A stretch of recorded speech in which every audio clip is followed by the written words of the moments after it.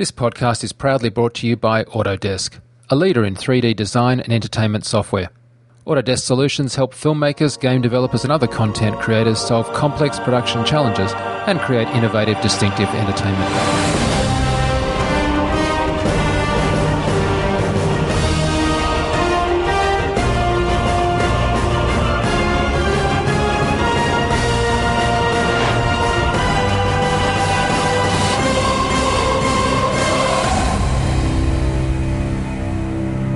Hi and welcome to the VFX Show. I'm Mike Seymour and this is our review of Avengers. Of course, the VFX Show is our review show brought to you this week by Autodesk. Our review show is, of course, different from our FX podcast where we actually speak to the filmmakers and do interviews and stuff, and our RC podcast on digital cinematography and, of course, FX Guide TV. The VFX Show, which you're listening to now, of course, is our review show, and as such, we need a couple of healthy reviewers to help us. We're always fairly international on the VFX Show, and this time particularly so because we have Matt Wallin. You're in the US of A. Whereabouts are you, sir? Yeah, I'm on the East Coast in Virginia, where it's about 6 o'clock at night right now. And Matt Leonard, who would normally be in the UK, but is in fact coming to us from, what, Stuttgart? Stuttgart in Germany, yes, ready for the FMX conference that kicks off tomorrow. Well, unusual perhaps, or increasingly more common than not, is the fact that this film, Avengers, actually opened in our areas, Matt Leonard, mine and yours, being England and the US of A, the UK and the US, and yeah... the UK and Australia before the US. I'm just so unused to saying that, but it is in fact the case with this and Battleship, which is interesting. So Matt Wallin, you've seen it most recently, so maybe you should kick off the review. Okay, yeah. I mean, I was a big fan of the comic books as a kid, and I used to ride my bike down to the 7-Eleven and get the latest Avengers comic book, and so I was looking forward to this movie, but after having seen let's see, the last two, right? Or I guess Iron Man 2 and then Captain America and Thor, I was sort of wondering if, is Marvel running out of steam? Are we not going to be able to kind of keep this going? And was a little bit wary of what was going to happen. But I took my son, who's 8, and a couple of his buddies to see this last Friday. And we went and we saw it in Real D or whatever, Real 3D, at the local theater here. And I loved it. I thought it was so great. It was, I feel like Joss Whedon, the director, and then, everybody working on this film, it's like they really understand on some deep fundamental level what it is that the fans really want out of a movie like this, and it delivered on all levels. I thought from a visual effects point of view, from a story point of view, from an acting point of view, it had great humor in it. It had a pretty decent story. We could probably have some qualms about some story elements in it, but I was totally satisfied, and I laughed out loud, and the kids had a great time, and I think it's definitely the best Marvel film. As a total film, I think, since the first Iron Man. Yeah, it's certainly the case that all three of us are parents. I certainly took my 2 girls, and they loved it to death, and they're big fans of Iron Man. And some of their most prized possession are some Iron Man crew T-shirts that ILM gave me. So they're big fans. But Matt Leonard, your kids too young to go, or did you take some younger fans? No, they're probably too young to see this one. I had never really been a fan of the comic book. I just kind of didn't read that kind of comic because I was growing up. And I've kind of kept an eye on all the other movies, the Iron Man movies and Captain America, and had seen them all. But this movie was something that I thought I ought to see, but I wasn't really sure whether I'd like it or whether it would be a bit boring. But when it came out, I was a bit naughty. I kind of snuck off work with a friend of mine, Ben, and we went and we saw it at the IMAX. And I have to say, we absolutely loved it. It was such a great film. I came out and I thought to myself, outside of the visual effects, story-wise as a film, there's really nothing to dislike about it. It was one of those showings where all the kind of comic book fans were there. There were people dressed up in costumes. And it was just a great atmosphere. People were whooping and clapping and cheering at all the right jokes. And it was just a great experience. So, yeah, it would definitely get a big thumbs up from me. So in the screening that I saw it in mono. I didn't see it in stereo. And that was I guess a semi-deliberate decision on my part. It was mainly because it was opening day in Sydney. As it opened around the world, it opened huge box office in Sydney. And it just so happened that we were kind of late getting to tickets. And I thought, well, if I go to the non-stereo version, I'll get better seats, which I did. And I took a sort of a bunch of us. I think there was, 8 of us in total. So I needed a fair bunch of seats. You said, Matt Wallin, you saw it in stereo. Matt Leonard, you saw it in IMAX. But was that in mono or in stereo? That was in stereo, but then I saw it in mono just last night as well. Right. So I'm not going to just touch the stereo conversion on other than I'm going to ask you, Matt, what you thought of the stereo conversion, because it was a fully converted film. Well, Matt Wallin, because I think the IMAX is a slightly different beast altogether. Yeah, I mean, I wasn't aware of the fact that it was a conversion, but that makes sense, actually, given what I would say is probably... I mean, as you guys might know, I'm not a huge fan of 3D as a form. I don't know that I'm totally sold on it as something that we need or that gives us something that we don't already get from a cinematic experience. And I would love to go back and see this movie again in 2D because, I mean, I thought, it was a great film. I really enjoyed it, had a fun time. But the one thing that was difficult was that it felt very planar, in terms of the 3D. Like there were several shots where in the sort of the big sequence, sort of the culminating finale battle over New York, there were several shots where you would see the bad guys on their kind of like rocket cycles or whatever those things were, where they're flying around and a couple of the characters get on board those things. And you would see them in sort of the mid-ground, and they were really, really sharp and very crisp. And then the things in the back were soft, and the things in the foreground were kind of soft and blurred, because they were moving so quickly. But the sharpness and the sort of very two-dimensional kind of planar feeling of it, really, it didn't feel like... It felt more like something that was converted, at least to my eye, than something that was natively 3D. And while it wasn't really distracting, it was something that was noticeable. And I question whether or not that's a look or an aesthetic that really helps in any way. I think it would have been just as good to watch it in straight 2D, although I don't know, having not seen it in that form yet. Yeah. Well, look, we could devote a lot of discussion to stereo conversion. This was done by Stereo D, who did Titanic most recently, and I got to hear them. There was a panel discussion at NAB with the president of Stereo D as well as John Legato and stuff. So I just don't want to go there on this one because I think there's so much other stuff to cover. So I'm just going to leave the stereo stuff. We're going to loop around on that, and we actually have a bunch of really good stuff on stereo conversion coming up on FX Guide.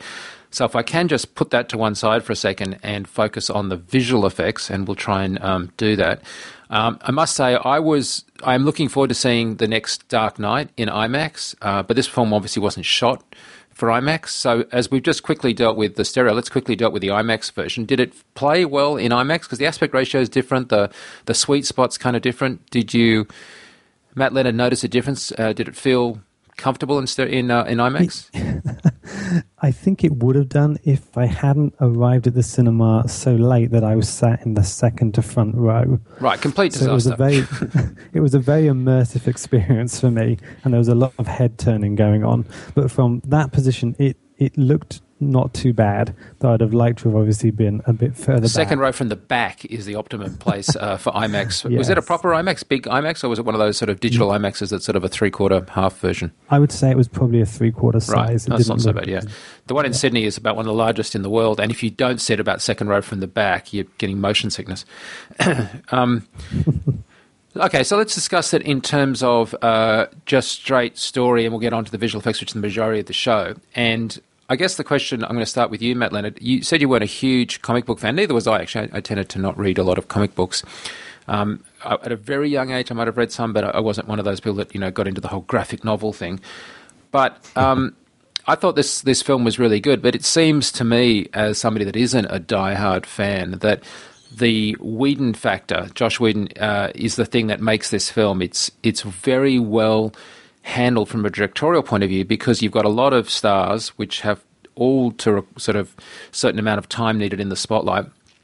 He penned the film as well, and he's infused humor in it, and so you've got more than just action sequence, action sequence, action sequence. You actually have sequences that are punctuated by humor. And I think the most obvious sort of classic case of that is the simplest one where Black Widow is being interrogated, and you just have this lovely little cutback to the agent, is it Coulson, on hold, just waiting, and it's like she's having this huge action sequence, cut back to him, and it's almost like the on hold music kind of shot of him, and then it cuts back to the action again, and it's those little emotional releases that I think are great.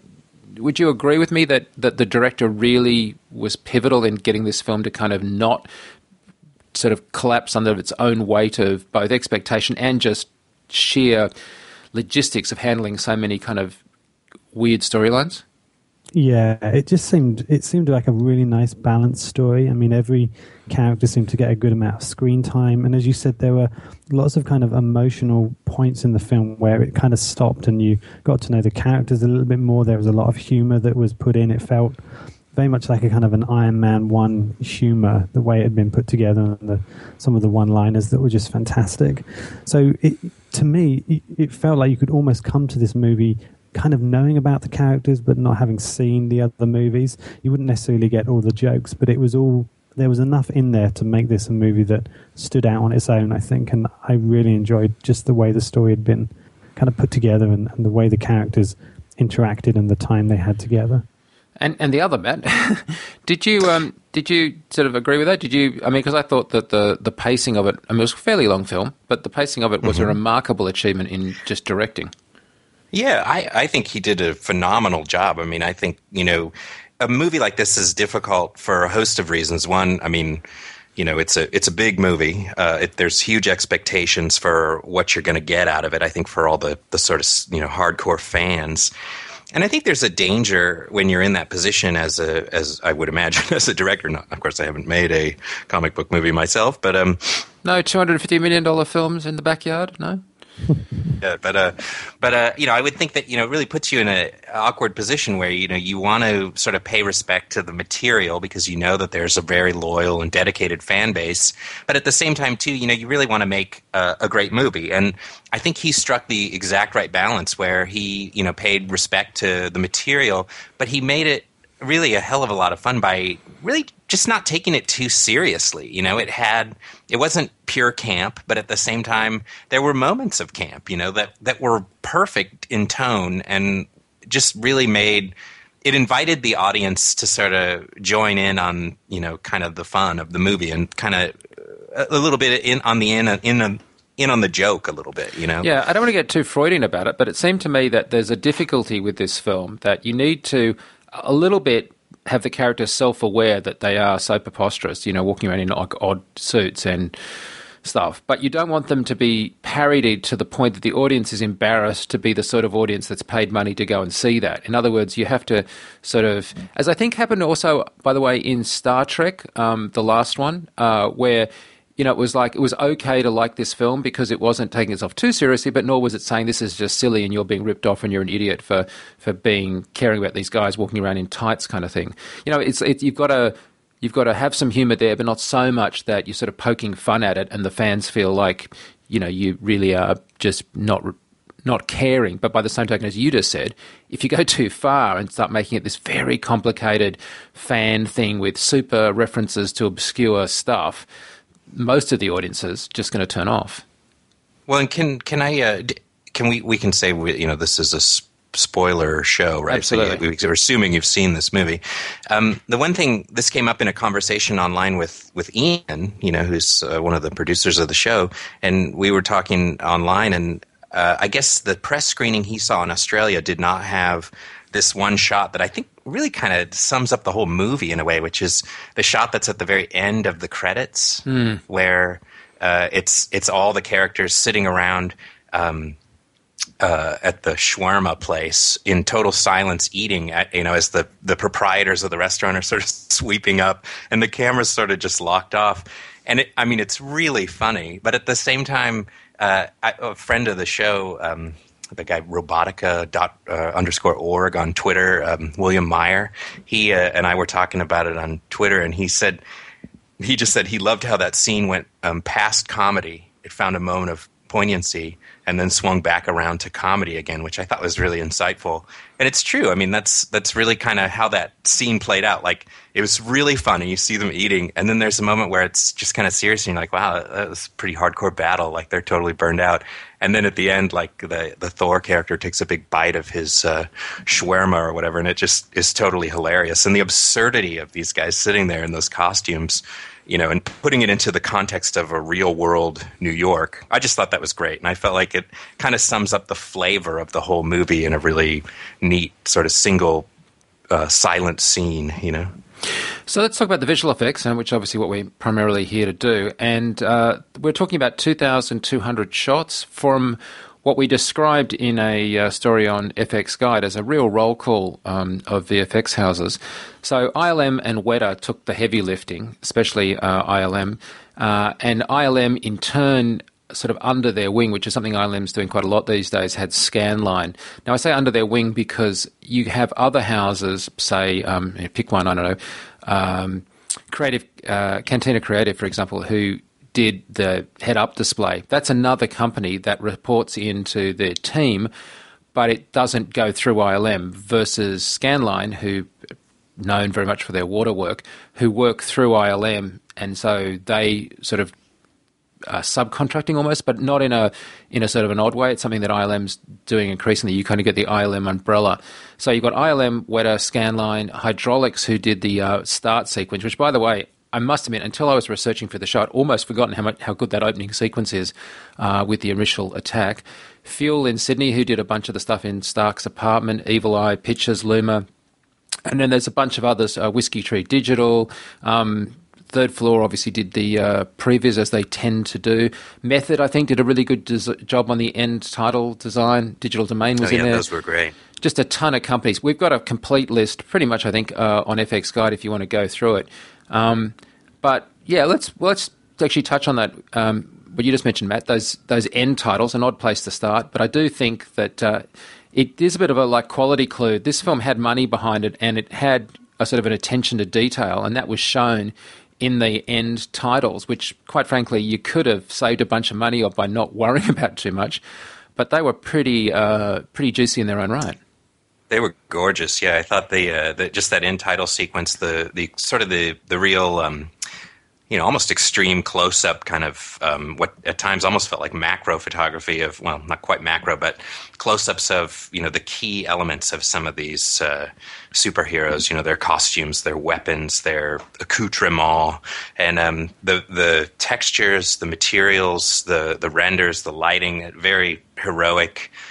They were just absolutely gorgeous and just so well done. And the attention to detail in all of those bits and pieces was just extraordinary. I thought it just really looked great, and it was such a neat way to kind of polish off, the finale of the film with those great end titles. Now, Matt Leonard, that was done by Method Studios, and they had to up-res and basically redo a little bit of the texturing and work on that in ZBrush, because a lot of those little tents and tears in the suits weren't designed for that sort of super close-up. And I think they rendered that in V-Ray and Mental Ray. You're obviously a 3D guy, not to dish the After Effects and Nuke work on it as well, but just in terms of the look of those that 3D stuff, I thought it was holding up really, really well. And V-Ray seems to be really solid in this area, doesn't it?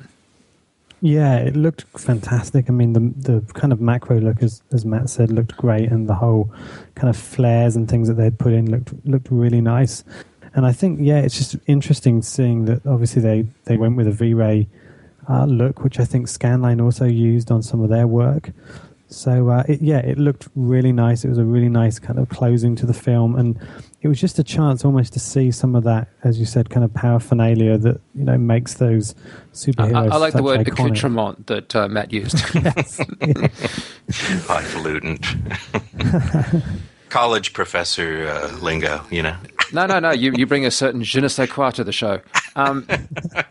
Yeah, and I think V-Ray does this kind of stuff really well. I mean, in another life, this could be product shots for something. And, of course, the scratching and the aging is what makes it have a story, but the actual lighting on it and the soft shallow kind of depth of field, which gives it that sort of macro-ish look, worked really, really well. I thought it was just a nice job. And I like Method as a whole. I think they do good design work.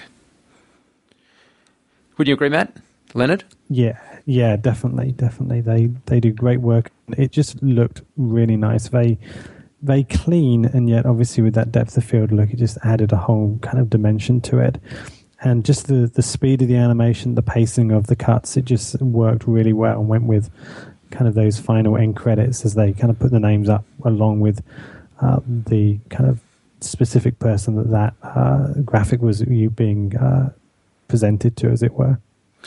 Well, let's jump back to the other end of the film, which was the previs work by Third Floor. Third Floor, the go-to place for previs, a spin-off from the Lucas family, and based in LA, and actually now are on a third floor. They've really expanded.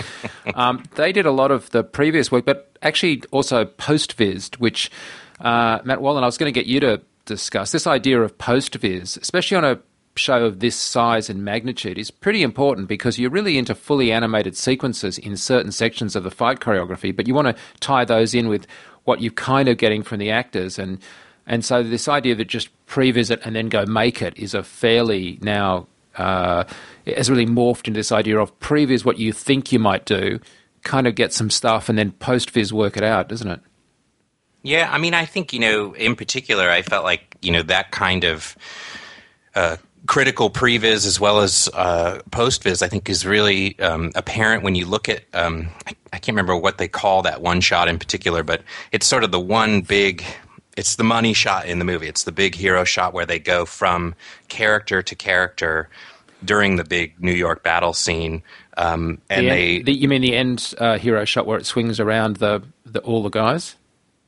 No, not the one where it swings around all the guys at the end, but there's one shot where it's one continuous shot where it's basically going from Avenger to Avenger, as they're all sort of in different parts of the battlefield. Right. It's one of those. It's sort of like the Scorsese shot of the Avengers film, if you want to use the metaphor of the great Scorsese tracking shot thing. But I think what I really like about that shot, and when it comes together, I remember watching it. It was sort of the climax of the battle, and I wasn't conscious of it being all. Essentially, I mean, I know it's many pieces that are then attached after the fact, but watching it and seeing it as one continuous shot, it really conveyed both the scale of the battle, the scale of the environment, as well as kind of the, I think one of the key story elements of the sort of the team aspect of what they're doing and trying to sort of, assemble this group of unique individuals or whatever.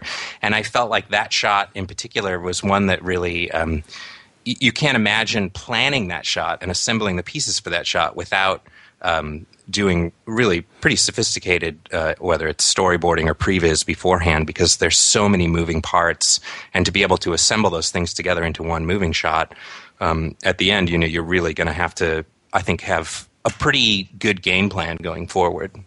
Yeah, it really was a choreography problem, wasn't it? Yeah, I would say so. It's just how do you get that dance to happen so that you don't have dead time? It is. Let's face it, really important to have good filmic, cinematic people on that. I know that the guys at Third Floor deliver on that. They use Maya and After Effects and do it to good effect. But what's also interesting is that they've increasingly become a Maya asset place so that they can interchange assets with the various facilities because... and we know this from having visited them and speaking to them, because they don't want to create a shot that looks great in previs but actually can't be done inside the sort of actual geometry of what a place has been set up for, without sort of, making buildings only, 8 feet wide kind of thing. And so that sort of getting it right at the geometry level, the units, and I'm talking now sort of meters and proportions and stuff, really allows... the artist to deliver, because there's a lot of shots to get done, and if you're struggling to try and get something that the director has liked, though it looks fine in the previs but actually in reality is virtually impossible to pull off, you can really screw up a shot and you get into compromises. So having that, I'm sure, would have been a really key aspect. Yeah, having a framework and a template, I think, from the get-go, with something this complex, with this many moving parts, as you say, you couldn't do it without it. It's critical. And doing it, as I say, like in the old days, you would do previous, or storyboards, obviously, you didn't give a rat's ass about, how you would actually translate that to the VFX shots because it was just a completely separate process. But having this now more seamless integration of the previs and post-vis with the actual assets and the scale and everything else is making that previs much more technically valid. And of course, creatively, it needs to really be on its game. Matt Leonard, I felt that the character that really stole the show was Hulk. Certainly in the cinema that I was seeing it in, which also had a lot of fans, there was mid-film applause for several of the key Hulk sequences, which is pretty surprising if you think about how much people like myself hated the earlier Hulk for its physical lack of weight and its seemingly skipping persona, especially in one of them. Hulk really kind of, for me, stole the show. Did it do that for you and the audience that you saw it with? Yeah, we definitely, in that first showing, we had exactly the same reaction, kind of whoops and cheers as the Hulk did various crazy things to people. And there's obviously two very specific shots in the film where the Hulk does quite comical things to a couple of the other characters.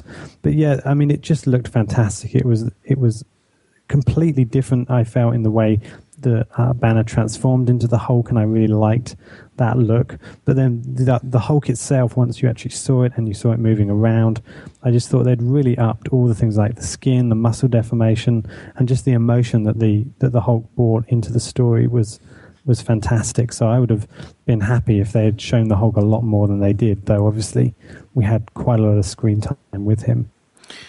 I thought the funniest, and just quite unexpected joke was the punching of Thor. I just thought that was just hysterical. I mean, I just didn't expect that at all. In laughter. Yeah. Yeah. And it seemed like in it there was some almost traditional animation kind of timings that they had done for various things. That shot was timed fantastically, and also the shot later with Hulk and Loki, which again caused the audience to roar with laughter. The timing was just fantastic. So I think they did a great animation job.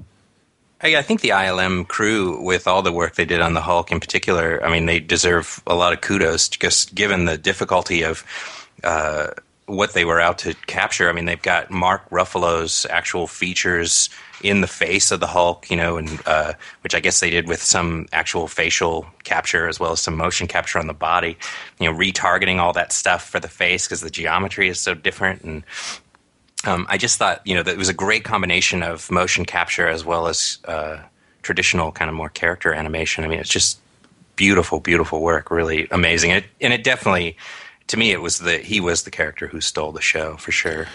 I do think that the popular press goes, "Oh, it's so great that Ruffalo did, Hulk," and even ILM's, very respectful of Mark Ruffalo, and I love that guy as an actor.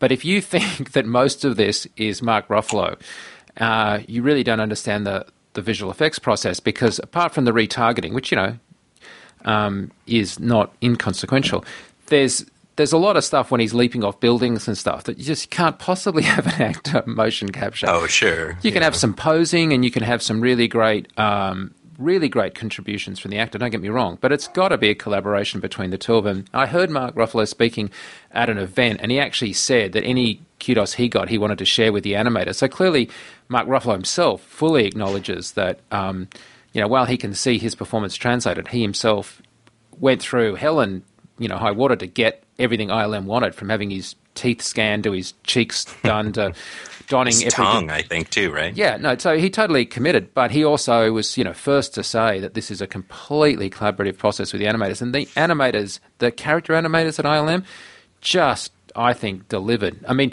well, they delivered, but also, as I think somebody just said a second ago, the guys who did the ZBrush remodeling of the Hulk based on his face, as well as, of course, the actual sort of technical targeting of the motion capture stuff, all of those people contributed, because I'm normally very critical of weight and characters moving in sort of stupid ways given their size, and he really, really did a good job. Or the character did a good job.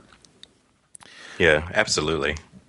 I guess the other one. I mean, it's all on the shoulders, I think, for the most part of the animators. I mean, just really top shelf work.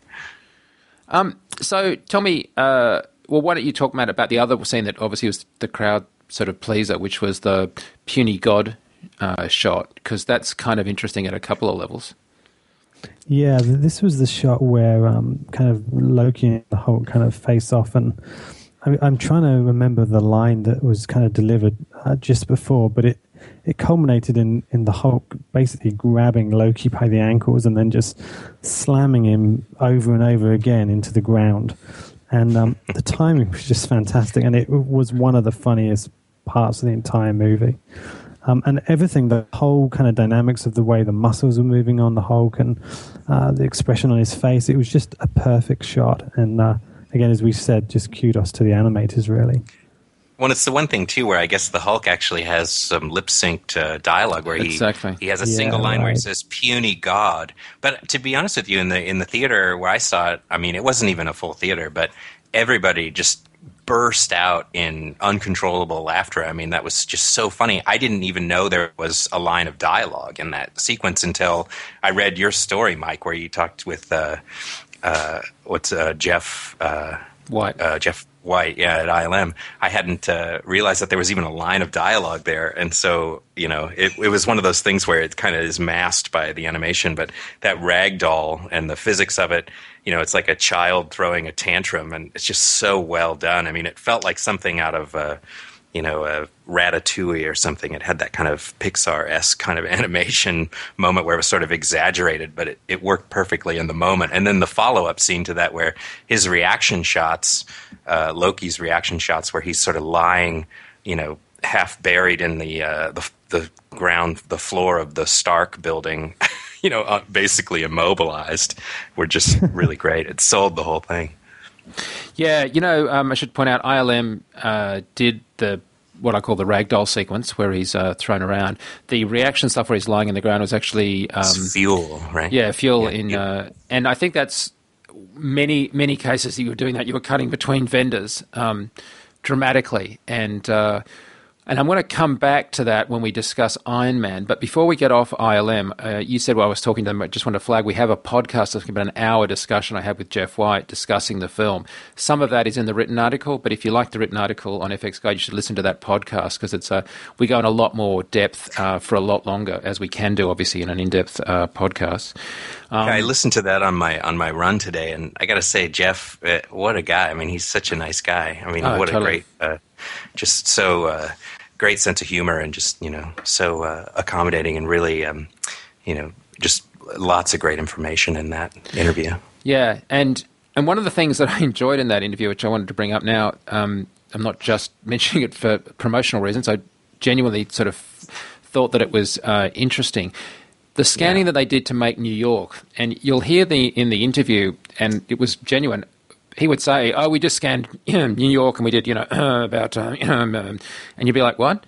And he just back up there. How much did you do? And he's like, "Well, about 10 blocks by 3." And we photographed that, and then we were like, "Wait, back up. How'd you do 10 blocks of photography in New York?" And then he'd go down another level, and every time I'd kind of interrupt him and pull him up because what seemed like a one-line kind of sort of not blow off, but skipping over, when you dig deep, just got down to somebody had to go and move down New York, taking a series of tiled HDR shots on a 1D, the 50mm lens. But as we get into in that discussion, you couldn't even just go down a street because it took so long to do it that you would have morning at one end of the street and night at the other end. So you'd have to start going down a street and then jump over to another street, which you'd done the midday of the previous day, and then get its midday, and then jump back to another street to get its end lighting. And then, assuming that you've done all of that at ground level, you had to do it again up 120 feet on a lift, and then again on the tops of buildings. And then you had to take all of that and combine it, and then remove everything that was on the streets, and then populate it all. And that's before you even actually start on a single shot, just to get something for Iron Man to fly through. Didn't he say it was like four guys or something like that? It took him about 8 weeks to shoot all that stuff. Is that right? Or was it 8 guys in 4 weeks or something like that? But, I mean, the amount of work, the amount of labor and time that went into just capturing those HDRs for the rebuilding of all those textures for the city, I mean, man, that is a huge amount of work. But, I think you just have to look at the results on screen. I mean, all that kind of effort and that kind of diligence and attention to detail, it just completely pays off. I mean, because that stuff works so well in the film, and all those differences of, the potential differences in time of day or direction of light and stuff, the action is moving so fast and stuff that, I mean, I didn't even notice anything like that. I didn't even register. So, I mean, I don't know, it's just amazing. It's amazing the amount of time they spent doing that, and that, I don't know, I think the proof is on screen that it was worth it. I first sort of became really aware of the complexity of doing this. I've done some shots like this myself where I did nights and we had helicopters flying around, and the rooms really sort of failed in my version because we didn't have the complexity of room shaders behind the windows of the buildings, because it was a commercial. And so then I became aware of it when we were talking to DNEG. DNEG on some of the Batman films really went to town and kind of developed what is now, I guess, the approach for doing this kind of stuff, though obviously ILM in their own right have developed a hell of a good pipeline for doing vast cities, and, clearly they did with Terminator. Terminator with their Transformers. But I got to the point of asking them in that podcast about the rooms, and I was just so amused when he was like, yeah, we put lots of blinds in. I was like, what? Yeah, blinds, really like blinds. Anyway, you can hear that great problem solved. Yeah, I know, it was great in the podcast. But Matt Leonard, I'm going to switch gears now because people can listen to that separately, to the helicarrier. Now, apparently this was a fan thing that had been in the comics. I was not really aware of it other than had an inkling of it when they were making it.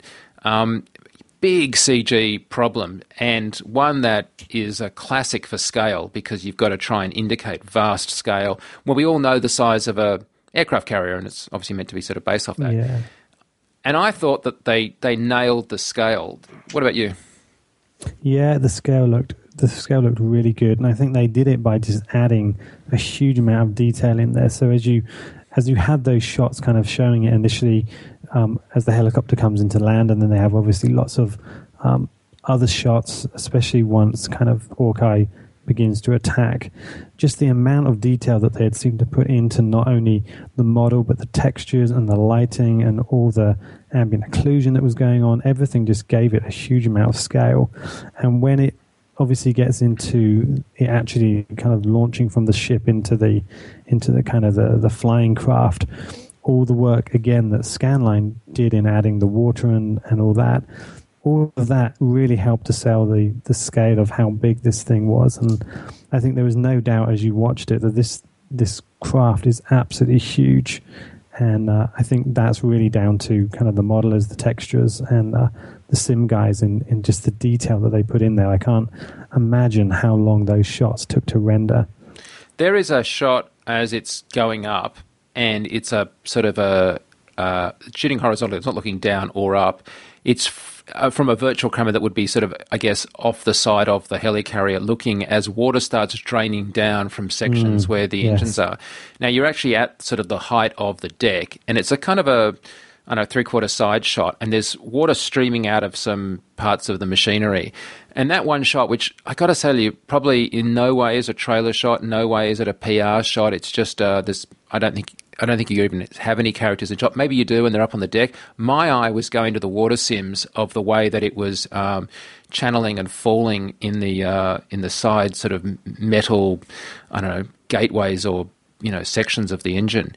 And it was one of the best pieces of 3D, especially water sims, I've seen ever. It was spectacularly good. I mean, I was just stunned at this one shot. It was like maybe 2 or 3 seconds long. It really wasn't a shot you'd kind of notice. There was no big plot point. But somebody loved that shot. Somebody worked nights on that one because it just had the water streaming in the most believable fashion. And great combination of opaque water from the aeration of the water and the sort of clearer, more solid, deep, rich. And also, I'm sure there was quite a lot of lens curvature. I'm sure that the lensing really helped on that helicarrier because it felt like you're in on 25s. Of course, it's being all CG. You shouldn't be able to tell that unless they added curvature. But even if you look at some of the PR shots that were released that are on our site, they feel like wide-angle lenses. The way that the clouds behind the helicarrier have that kind of wide-angle feel, the way the water is kind of falling off in the top shot looking down, really, really subtle. Well, don't you think, like just really good lensing?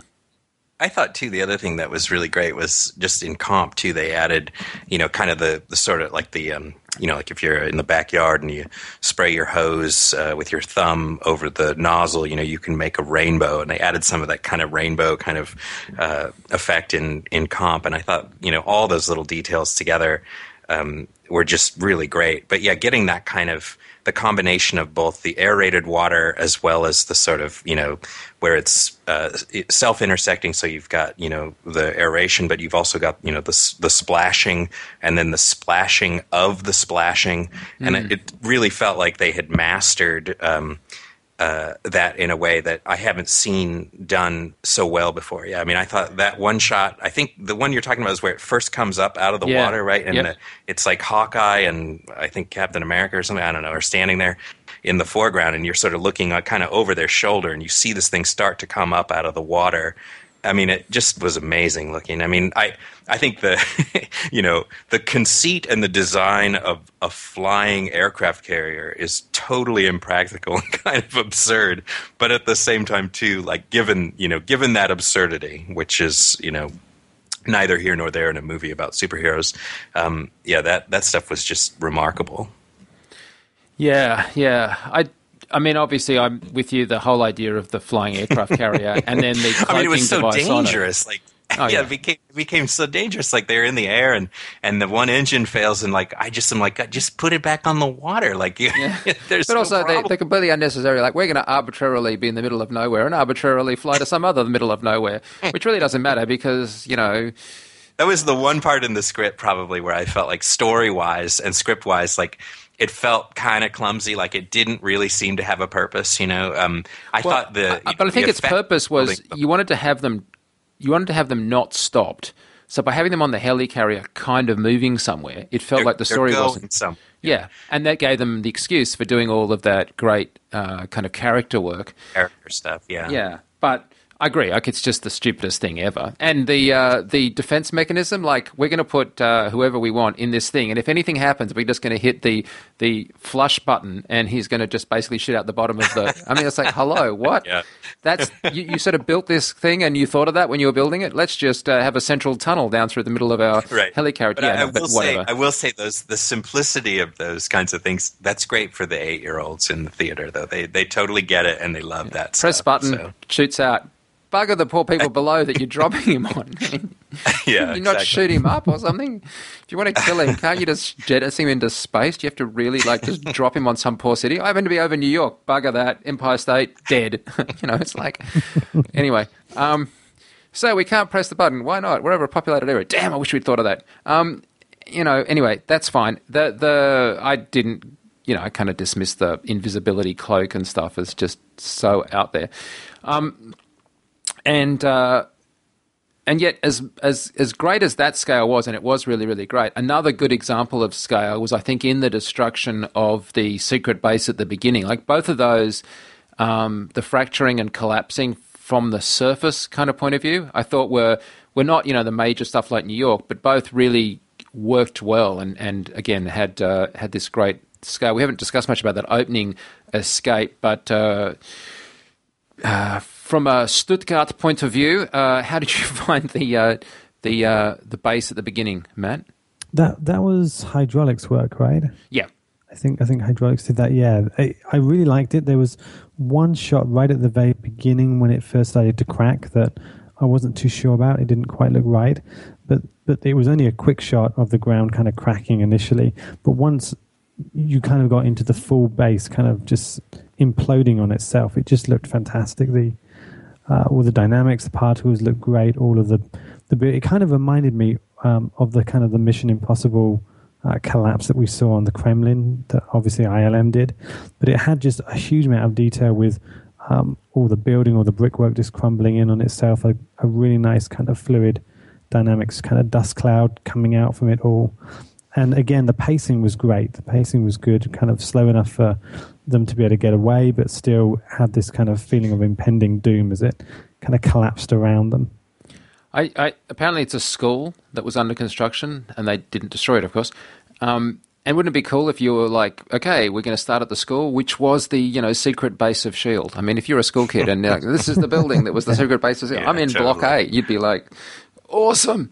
Hey, switching Matt Wallin, we have Iron Man used both by ILM, principally by ILM. Obviously, ILM was lead on the Iron Man films, and they did such a spectacularly good job with the shaders and stuff on him. But we've now got him shared between Weta and ILM. And I wondered if you could talk about that, because there's this forest scene where the guys are fighting. And while it's interesting at a number of levels, it's a heck of a lighting problem because it's so dark and it's green. And green on red suits doesn't really show up very well. Well, yeah, that was Guy Williams and his team at Weta Digital. And a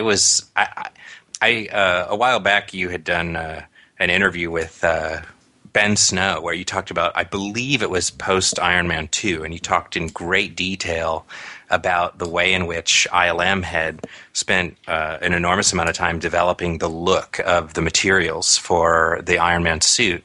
And it was just fascinating and incredibly complex attention to detail to get the kind of scatter of light and whatnot that you would get off of that metallic fleck paint. But ILM shared their model resources in particular, as well as all their materials, with Weta. But Weta has a different rendering pipeline, so they needed to make some significant changes to the way in which they dealt with all the metallic surfaces in order to get it to work correctly in their pipeline. But, I mean, you go and you look at all this work that's done in that key forest battle scene where you've got basically, I think it's Iron Man and Thor, and then Captain America, too, coming in and fighting in this forest. But, they wound up with a great opportunity to sort of match the look of what ILM had done. And I think, to me, I didn't know that Weta had done Iron Man when I saw the film, and I just assumed, it's the Iron Man, tweaked and updated from Iron Man 2 that ILM had worked on. And seeing it, it was just totally seamless. But they'd gone and shot a ton of high resolution sort of IBL type setups that they were able to use to get all the various regions that they needed in order to pass that through the renderer to get the kind of look that they needed for Iron Man and all his materials. And I mean, you look at it in the end, and it's just I didn't know it was any different until I had seen the film and came back and started reading more about it online. So there were a few practical trees in the sense that they were practical, able to be destroyed, not real trees that weren't full height, obviously. But other than that, they didn't actually knock any trees over. They didn't blow any trees up. So you had a lot of tree destruction. So obviously Weta was going to do it, right? Because who else does forests and trees than the Lord of the Rings guys? But It was dark, and it was dark because they were basically using correct lighting, and they didn't wind up the cinematic lighting that would give all the characters lots of, their own personal lights that were unmotivated. I liked it, but some people have said it was dark. What did you think? I didn't think so at all, personally. I mean, I thought, it was dark, but I mean, I saw it, in 3D with the Polaroid glasses on, and I mean, it wasn't too dark to be able to see what was going on. I mean, I felt like I completely understood, what was happening in terms of the action, where they were. I don't know. I thought that was nice, and I thought it really helped. With some of the problems, the biggest problem I felt was the changes and the updates to the Captain America costume. And, anytime you could put that in darkness, it looked better, I thought. Well, yeah. Actually, a lot of those outfits really had to suffer tremendous lighting changes because both those two characters, you're in pitch black virtually in certain parts. But then they have that other scene where they're trying to save the heli character, which is super blue sky, sunlit, as well as sort of flying between buildings. But if I can switch to you, the other Matt Leonard, 300,000 individually modelled pine needles on CG trees. How do you reckon the CG forest held up? I thought it looked really nice. I can imagine it being a complete nightmare to try and composite all that together with them flying kind of in and amongst all the trees. And I don't think it was so much. I mean, it would have been a compositing nightmare, but I don't think it would have been a rendering problem because I think Weta's pipeline since Lord of the Rings has been very heavily focused to get it right in the renderer. and they can generate data like almost no other facility in the world. I mean, they just have the most complicated data going. I mean, it really is like pushing the upper limits of almost every metric you can find. So I know that the compositing would have been hard, but I think you'd find that the real heavy lifting here was by the 3D team, especially the sims feeding into those like vast renders. When you say the compositing, you mean like just in terms of what, getting all the elements to work? Yeah, I'm guessing they probably took their deep compositing pipeline a bit further than they had in the past and kind of utilized some of that extra data that they're going to get out of the renderers to try and piece everything together once it gets into comp. Talk about that, because they did use their deep RGBA compositing. So just explain what the deep compositing is and why that meant they didn't need to have any holdout mats for all their dust sims and particle sims. Well, in the past, we would have traditionally had, as you said, holdout mats for any element that kind of was in front or behind of another CG element, which means that if you needed to, say, move something that was in between some trees, you're going to end up with a black hole where that holdout mat would have fitted perfectly if you had not moved the element. And so what deep compositing gives you is it gives you depth in the actual pixel itself. So in a single RGBA color and alpha pixel, you also have depth that will go all the way back through that forest. And every image or every scene is going to have all that data. So it means that in the compositor, if they were running it through Nuke, which I believe they would have done, they were, yeah. You could literally take Iron Man or you could take Thor or whoever was in that scene, and you would be able to slide them forward and back in space and also move them side to side or up and down. So if you find that the director comes in and says it would be great to see Iron Man a bit to the side, or can we move Thor over here slightly, instead of having to go back and re-render all that, which obviously in a big forest, as you said, with all the kind of dynamics going on, it would be a nightmare for the rendering team to kind of run that through again.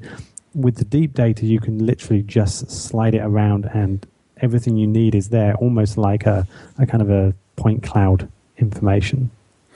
So now you've been doing some stuff on deep compositing yourself, haven't you? I think I saw something that you were doing on your blog or your diary, was it? Or my... Yeah. I've been running some tests through Maya, through RenderMan, and then into Nuke, and managed to get a pipeline nowhere near as obviously as advanced as what Weta has, but a working pipeline that works really well and enables you to pretty much do anything you want in the scene without having to rely on holdout mats. So where is that on your website? That's I'll put a link up on Twitter straight after the show, so you'll be able to search for that. So that complexity in compositing, therefore, is not least of which that I think, like in your case, tell me what you were getting in terms of a file size difference between like a standard frame and a deep compositing frame that was carrying forward that data. Well, it's interesting with RenderMan at the moment. You can only render out, or at least on my version, you can only render out square deep files. So I was rendering out at 1024 square, both the RGB and the deep data, and they come out as two separate files. So I was using ILM's OpenEXR version 1 for my main color and other passes, and then you get a DTEC file which contains the deep data. And if you compare just a single frame like for like, RGB and alpha was clocking in at around 9 megabytes as a 32-bit file, and the deep file was coming out at about 125 meg.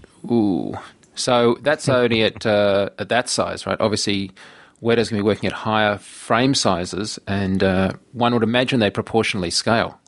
There's no reason why volumetrically they wouldn't. Big. Yeah, they get super big. So yeah, so that's in that format at the moment because we haven't got the unified OpenEXR format yet. So for those of you that are listening, that idea of two separate files, the industry is moving forward to being able to combine that into one, which we expect to come out in the OpenEXR 2.0, where you'll be able to get that data as sort of one file in much the same way that we would have a normals map or a positional map or a spec map or whatever, maybe a separate pass in an OpenEXR. You should be able to whack that extra data in, though you're right at the moment in RenderMan it isn't. And I believe RenderMan was exactly what Weta was using because it's a pretty big RenderMan house. It just, it's.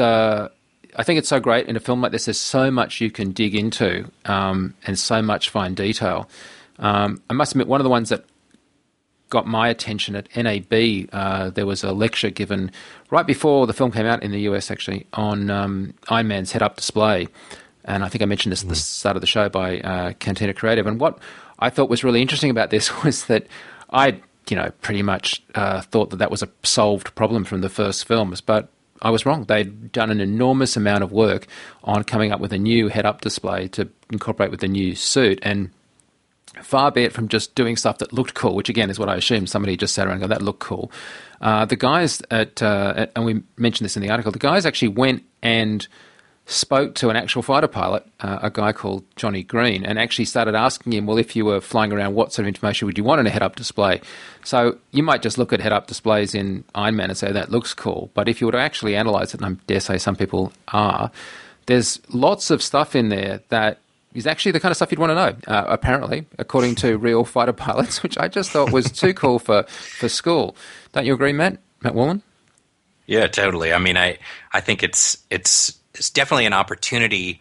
I remember in the first Iron Man film, the Jarvis character, the in-flight suit and in-house computer that Tony Stark uses, it became a character unto itself. And I hope I don't get this wrong. Was it the orphanage that before they shut down that did the first heads-up display? Could be. Is that wrong?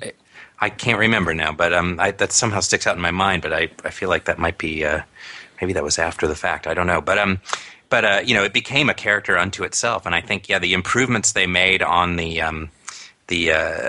entire heads-up display. I mean, adding all that kind of detail. I mean, it makes for people who will go back. I mean, I'm not usually one these days to go back and watch a movie a second or a third time in the theater.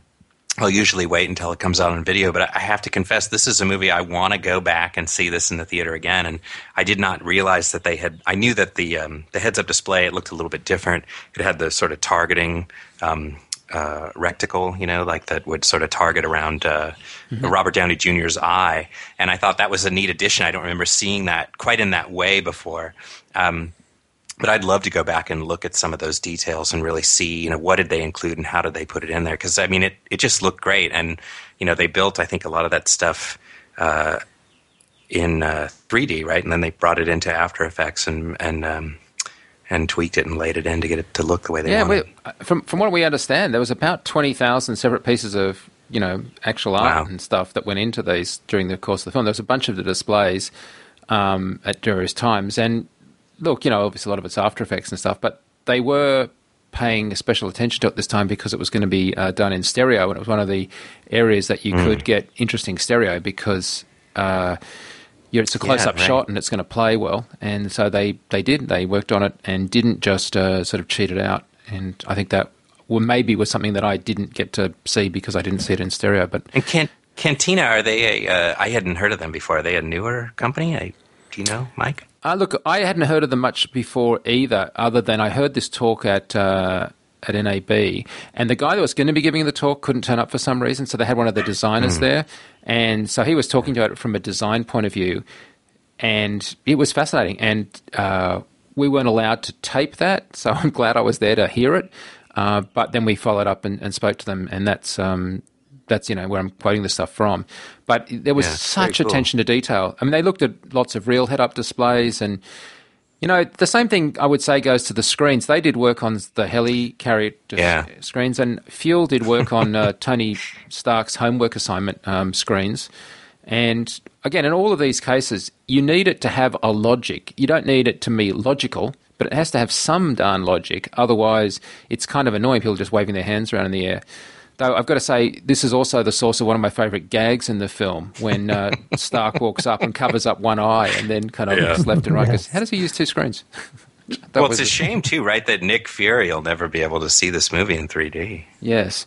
But that self-aware gag, because they are the worst ergonomically designed screens in history, being down low and left and right and completely away. Yeah. I mean, the whole point of a head-up display is your head is up, not looking down to your side, especially for a man with one eye. But yes, that was very, very funny. So I think we've covered most of the big stuff, but let's go through and just do what we tend to do, our favourite shots and least favourite shots. I'm going to start with Matt in Europe, because you already named, I think, one that you didn't like, which was the one of the shots in the opening sequence of the destruction of the underground secret base. Is that the sort of the shot that you didn't like, and is there another one that you really did like from a visual effects point of view, not from a story point of view? There was one shot. There was a collection of shots that I didn't think worked quite as well as I would have liked them to, which I haven't talked about. It's in that whole kind of end section that I guess we haven't touched on so much. The big fight scene at the end. But the shot I liked the best was just after Captain America says to the Hulk smash.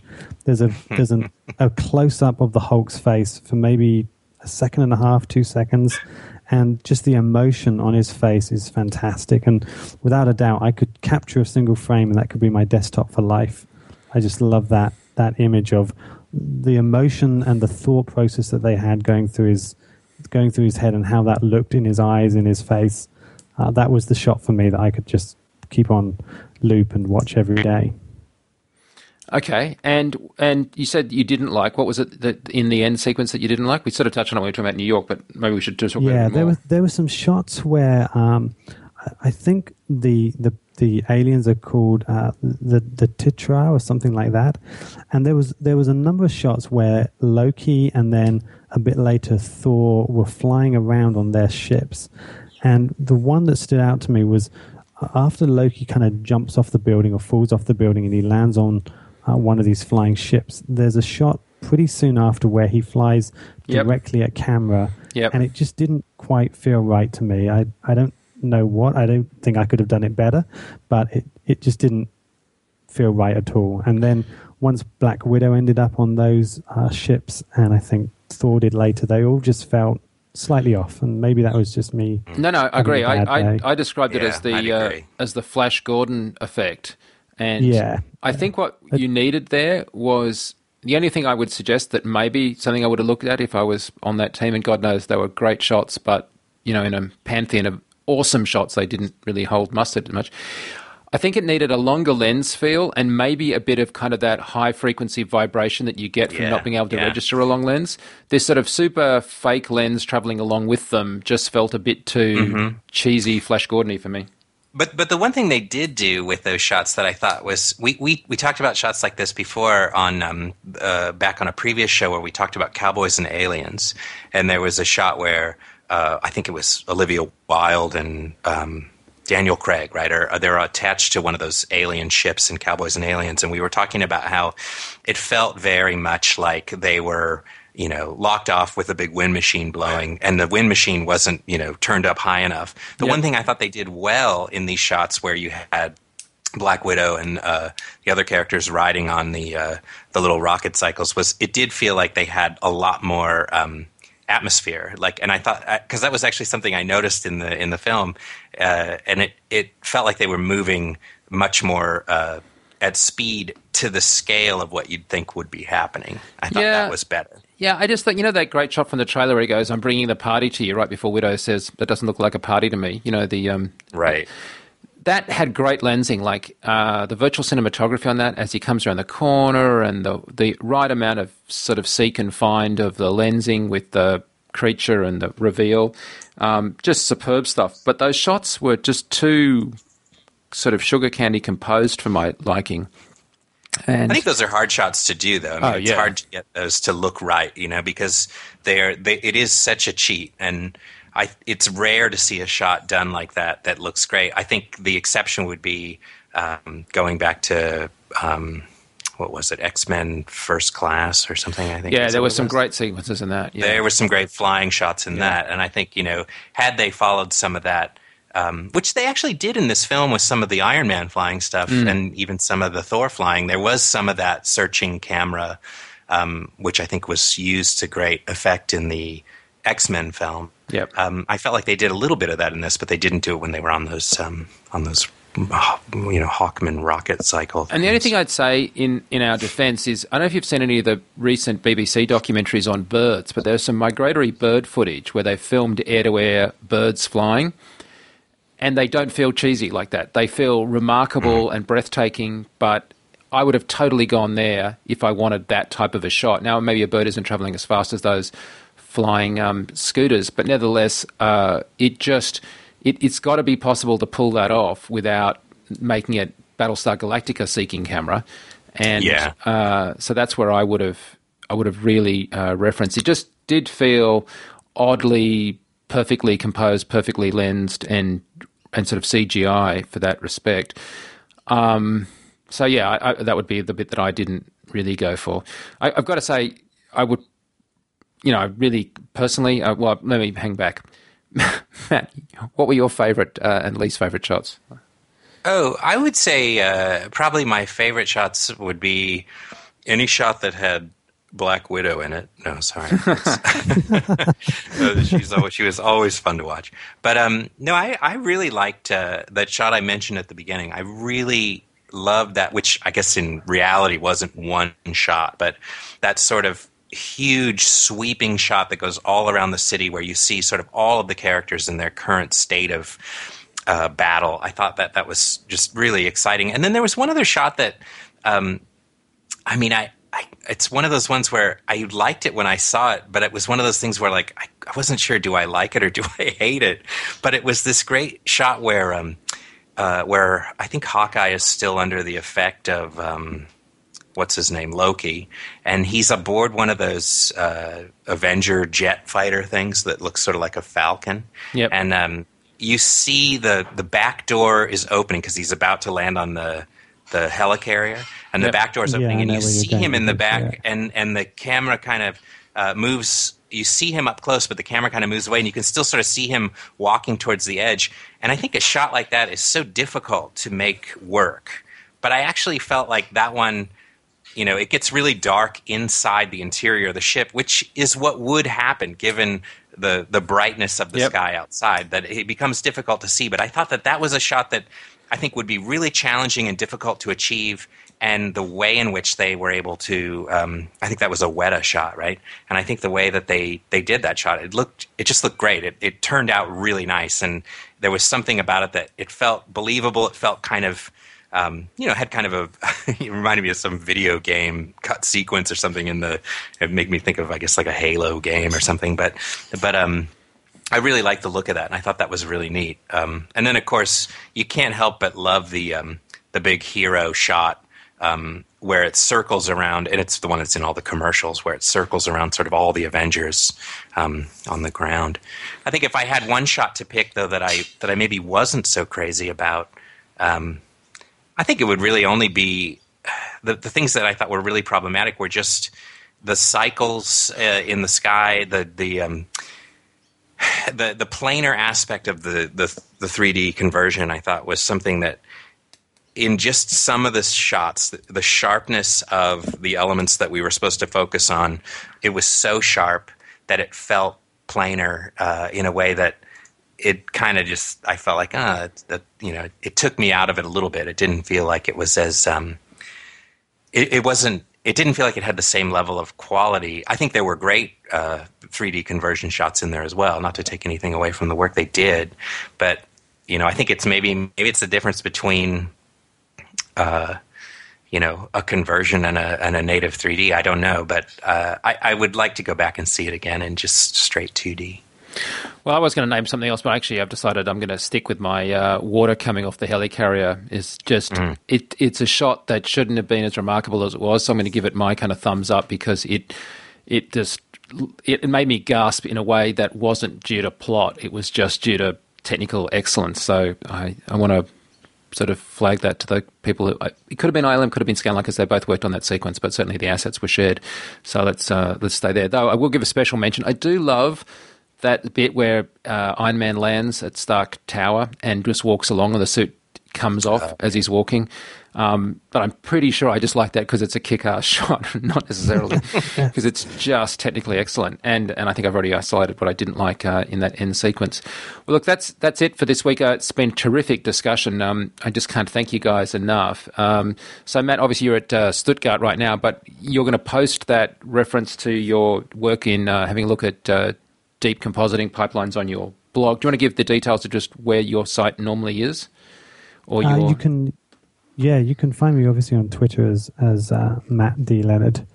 So that's probably going to be where I'm going to post it, unless you would like me to put the demo on one of your sites. Oh, okay. Well, we could do that as well. And the other Matt, what about people tracking you down and where you're at? You can always find me. I'm at Virginia Commonwealth University, where, by the way, President Obama here in the United States kicked off his re-election campaign at my university last Saturday, which was kind of cool. But you can also find me at mattwallin.com for all things me. Excellent. Well, of course, you'll find me over at FX Guide. And I want to thank Ian Fales in particular, who did a huge amount of work on the Avengers story and over FX Guide. Just the way our software works, it only lets one name, and it's the person that started the story. So his byline should really be on that story. Mine is on it only because I started with the ILM bit, having spoken to Jeff White. And the podcast, of course, thanks to our team for putting that stuff together. I want to thank also ILM and the other houses like Weta, who are really generous in giving us their time. It is something we don't take for granted that people, are this open as an industry. And then, of course, it's great. Then they also don't mind that we criticise their work on the VFX show. But hopefully, it's all to a further cause of just fine-tuning the art. That's it for this week. I really appreciate you guys being with us. Don't forget to check out our other podcasts. We've got some really good stuff coming up in terms of some more retro shows and some new shows. Of course, the Simon Blockbuster season is only just starting, so I'm really looking forward to some of those Batman-type films, as you can imagine. Guys, thanks so much for being with us. Thank you. Really, really great. Thank you. We'll talk to you guys next week. Thanks so much. See you.